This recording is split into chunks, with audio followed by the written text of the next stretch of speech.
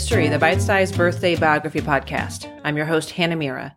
This is a daily podcast which shines a spotlight on a person born on this day at some point in history somewhere in the world who made a positive, lasting impact.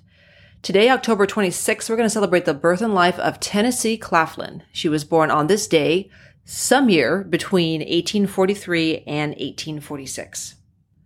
Tennessee's story is one of those that would be amazing on the stage. I would love to see Lin-Manuel Miranda get a hold of this one. Hers is a atypical rags to riches story with a lot of twists and turns and historical firsts. It's basically a dark feminist Disney ride. Now, her life, like a lot of people on this show, was not a purely saintly one, as she did some shady stuff, but she was also the first woman to open a Wall Street brokerage firm, and she was the first woman to start a newspaper in America.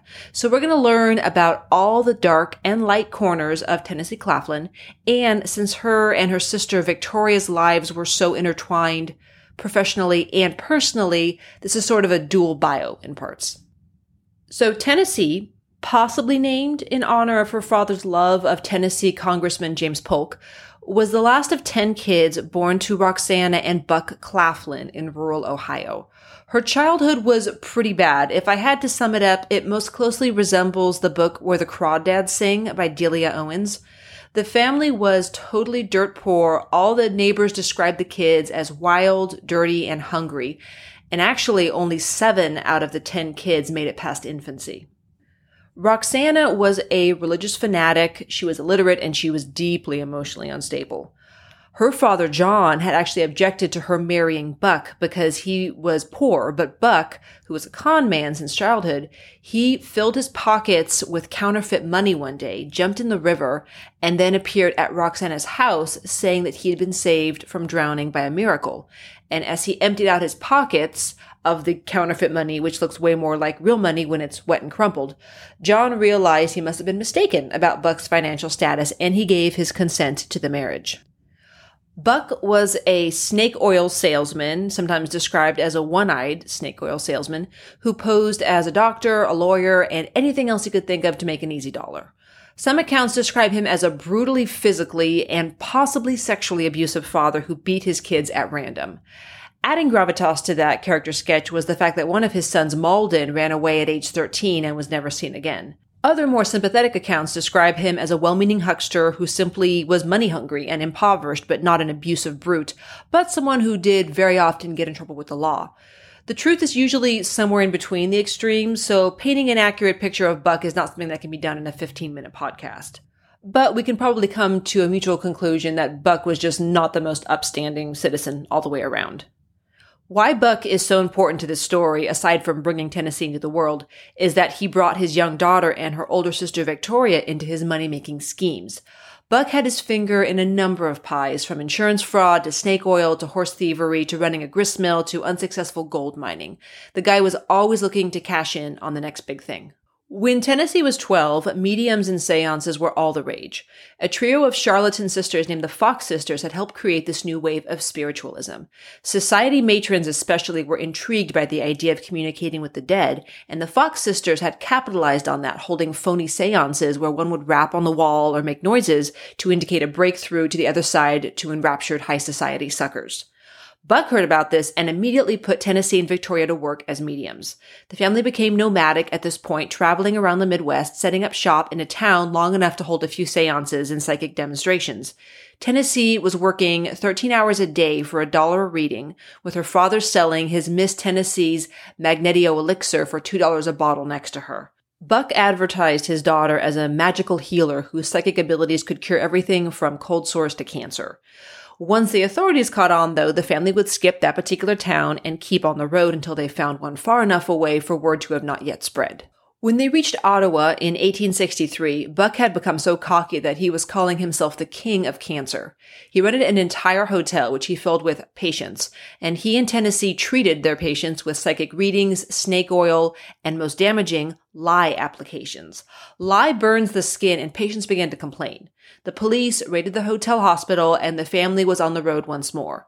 By the time the courts issued 9 charges against them, including medical quackery, the family was long gone. Tennessee was actually charged with the death of a cancer patient named Rebecca Howe, but she never went to court. So here's where it gets icky. One of the richest people in the world at that time was Cornelius Vanderbilt, also known as the Commodore. He had built up a shipping and railroad empire that set him cozily atop a fortune that would be today equal to $185 billion. In 1868, his beloved wife, mother of his 13 children, and first cousin, Sophia, had died, leaving him lonely and lost. The Commodore was turning more and more to spiritualism in an attempt to contact her. Buck got wind of this and brazenly called upon the Commodore at his Manhattan mansion, assuring him that his very pretty 24-year-old daughter was not only a gifted medium, but she also gave a great healing psychic massage too. Tennessee and her sister Victoria were exactly the lovely young breath of fresh air that the Commodore was craving, and in no time at all, the girls went to work. Victoria was also eager to get in on the act, as her first marriage to womanizing alcoholic Dr. Canning Woodhull had fizzled 3 years before, leaving her with 2 children, one of which was severely mentally handicapped, supposedly due to a fall out of the window as a baby. She was currently married to Colonel James Blood, who did not come from money, so basically Victoria needed a way to support herself and her children. Victoria held regular seances for the Commodore, while Tennessee focused on magnetic healing and massage. Tennessee's magnetic powers were apparently quite good, as the 24-year-old con artist and the 77-year-old robber baron became lovers. She became his little sparrow, and he was her old goat. Rumors abound that he proposed marriage, doubtful though, as there is no way that Buck would have let his daughter weasel out of becoming a Vanderbilt. Regardless, all this sensual healing opened up the Commodore's heart and his wallet, and when Victoria and Tennessee approached him with a business proposition, he couldn't refuse. Money talks, but Vanderbilt money yells, and pretty soon all of Manhattan was abuzz about the Commodore's newest endeavor, the silent backing of the first ever female-founded Wall Street brokerage firm, Woodhull, Claflin and Company. At 10 a.m. on February 5th, 1870, the doors opened for the first time. There was a mob of men outside, dying of curiosity to know how women could possibly run a business, and they swarmed into the doors of 44 Broad Street. And there stood Victoria and Tenny, as she was calling herself now, with freshly bobbed hair and skirts short enough to show their ankle boots. They were a sensation, and the papers ate it up with a spoon, filling their columns with both flattering articles on the lovely lady bankers and the bewitching brokers, as well as political cartoons showing the sisters as whip-wielding brutes atop a chariot of male broker-faced oxen. More attention was, of course, paid to their appearance than their business acumen across the board by the journalists, but at the end of their first 6 weeks in business, the sisters had made the equivalent of $13 million. The sisters had picked their location very wisely, as the back of it was connected to a women's-only club, which allowed their female patrons to discreetly enter and exit. This was a time when women didn't have their own money, so to be able to quietly invest their funds and create a financial security blanket for themselves was of paramount importance. Consultations only cost $25, which is about $500 today. And ladies from all walks of life, from the cream of society to notable actresses to middle-class housewives to high-class prostitutes and madams, they all flocked to Victoria and Tenny. For most people, after making $13 million in 6 weeks, you might feel like you could relax a bit or even devote yourself to a life of leisure. But Victoria and Tenny had bigger plans. Now that they had made some legit money, legitimately, the girls set their sights on journalism and politics. As Victoria said, "We went unto Wall Street, not particularly because I wanted to be a broker, but because I wanted to plant the flag of women's rebellion in the center of the continent."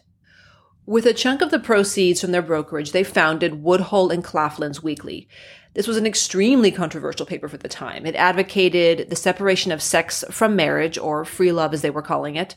It called for an 8-hour workday, fair wages, gender equality, and sex ed for teenagers. The paper was also the first one in America to print the Communist Manifesto by Karl Marx. All this didn't sit well with a lot of people, and as their biographer Mira McPherson explained, in arguing that a woman had the right to freedom regarding her own body, to choose her mate, to decide when she wanted sex, and to actually enjoy it, the sisters were so far ahead of the era that they were openly called prostitutes in print. Victoria and Tenny next spoke on behalf of the suffrage movement before the House of Representatives in 1871, becoming the first women to do so. Tenny's argument was that the Constitution guarantees the right to vote to all citizens, which would obviously include any woman born in America.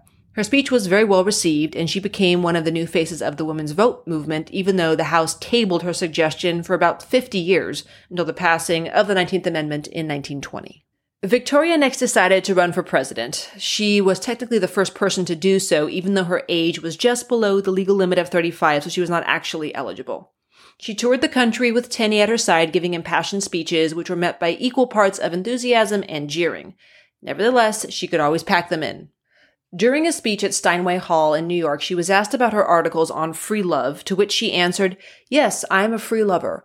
I have an inalienable, constitutional, and natural right to love who I may, to love as long or as short a period as I can, to change that love every day if I please, and with that right neither you nor any law you can frame have any right to interfere."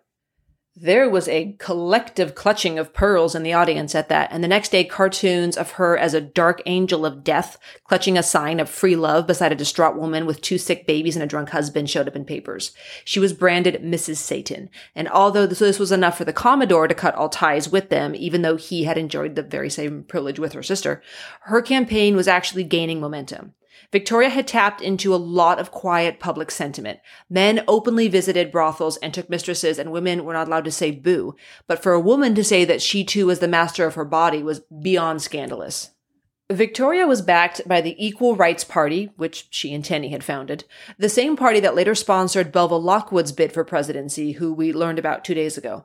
And because Victoria and Tenney were eons ahead of their peers, Victoria reached out to Frederick Douglass, asking him if he would run for vice president. He declined, and he threw his support behind President Grant. The lack of a running mate and the continuing bad press was letting the air out of her campaign. Desperate to keep her name in the papers, and if there's anything that we have learned from our current political situation, it's that good or bad press doesn't seem to matter to some people. Victoria cashed in on a juicy piece of gossip that she got from fellow women's rights activist Elizabeth Cady Stanton. Gossip sidebar. Most people know who Harriet Beecher Stowe is, right? She's the author of Uncle Tom's Cabin. But most people don't know that back then, she had an equally well-known brother, a minister named Henry Beecher. He was super charismatic. He was very popular, especially with the young, attractive female members of his congregation. His approach to the Bible was pretty novel, as he spoke of a loving and forgiving God as opposed to the harsh, authoritarian God of his father's generation. And he imbued his sermons with messages about the evils of slavery, and he advocated for women's rights. To a certain extent, he loathed Victoria and Tennessee's advocacy of free love and had written and spoken many times about how their messages were damaging to families and society. This particular stance was a rather odd one for the minister to take, since he was currently deeply involved in a passionate affair with Elizabeth Tilton, who was the wife of one of Henry's most loyal followers, Theodore Tilton. Henry had actually been the one who performed the marriage ceremony for Elizabeth and Theodore, so this was like a real special level of hypocrisy. Elizabeth started to feel guilty as the affair continued over years and years, and she confessed to her husband Theodore. Feeling rightfully outraged, her cuckold husband began to vent to other parishioners, and before long, the whole church knew about the affair. Since Henry had spent so much time vilifying Victoria and Tennessee, this was poetic justice on a plate, and Victoria published the whole sordid affair in her newspaper. Instead of getting Henry in trouble, Tennessee and Victoria were charged with obscenity by self-appointed anti-vice vigilante Anthony Comstock. He had a huge grudge against the sisters, and over the next 6 months, he arrested them 8 times. Comstock could never really get anything super tangible to hold them on, and he finally had to stop locking them up on bogus charges. Henry did end up going to trial on adultery charges, but he was found not guilty, and he quickly and quietly moved to Paris after his acquittal. Elizabeth would later reconfess to her affair with Theodore and be kicked out of the church. The sisters were not in their best spot at the moment. Victoria's political campaign had crashed and burned. All their money had been burned in these ventures. Their friends had turned their backs on the now highly socially poisonous duo. Oddly, though, this was the time when the Commodore came back into their lives, although he did it inadvertently. He died. Suddenly, one of the world's biggest fortunes was up for grabs by a myriad of heirs and associates. Not wanting their deceased father's legacy to be sullied by his previous association with the sisters, the Commodore's kids gave the ladies enough money to not only get out of town, but out of the country. Victoria and Tenney crossed the water in 1877, ending up in England. Their lives would end on a much more positive note, as they both ended up marrying rich men who kept them in lives of luxury until their deaths. Victoria married her third and final husband, banker John Martin, and Tennessee, who evidently had a thing for wealthy older men, married Sir Francis Cook, first Viscount of Montserrat and the first Cook baronet. Francis was the son in Cook, Son and Company, one of England's largest textile merchants. Tennessee was his second wife, as his first wife, Emily, and the mother of his 3 now-grown children had died the year before. Tennessee, now Lady Cook, would be with him until his death in 1901. Last sidebar. So Francis was an avid art collector, and he obviously had the funds to do so. The year before his death, he bought a painting that he believed was painted by Leonardo da Vinci. When he died and his heirs auctioned off most of his collection, they mistakenly thought the painting had been done by another Renaissance artist named Giovanni Antonio Boltraffio. So when the piece went up for auction by Sotheby's in 1958, it sold for £45, a little under $2,000 in today's money. That painting was not done by Giovanni Antonio Boltraffio. That painting was the Salvator Mundi, one of the lost works of Da Vinci, and it sold in 2017 for $450 million, the highest price ever paid for a painting, to Saudi Minister of Culture Prince Badr bin Abdullah bin Mohammed Al Fahd. Francis and Tennessee lived a quiet and happy life until his death, after which time Tennessee spent her days out of the public spotlight until her death at age 78 on January 18, 1923. My sources today were Wikipedia, the MCNY blog, and Woodhull Rising. Thank you so much for joining me for our birthday celebration of Tennessee Claflin. Please join me tomorrow when we celebrate the birth and life of Chief Joe Medicine Crow, the last war chief of the Crow Nation. See you then.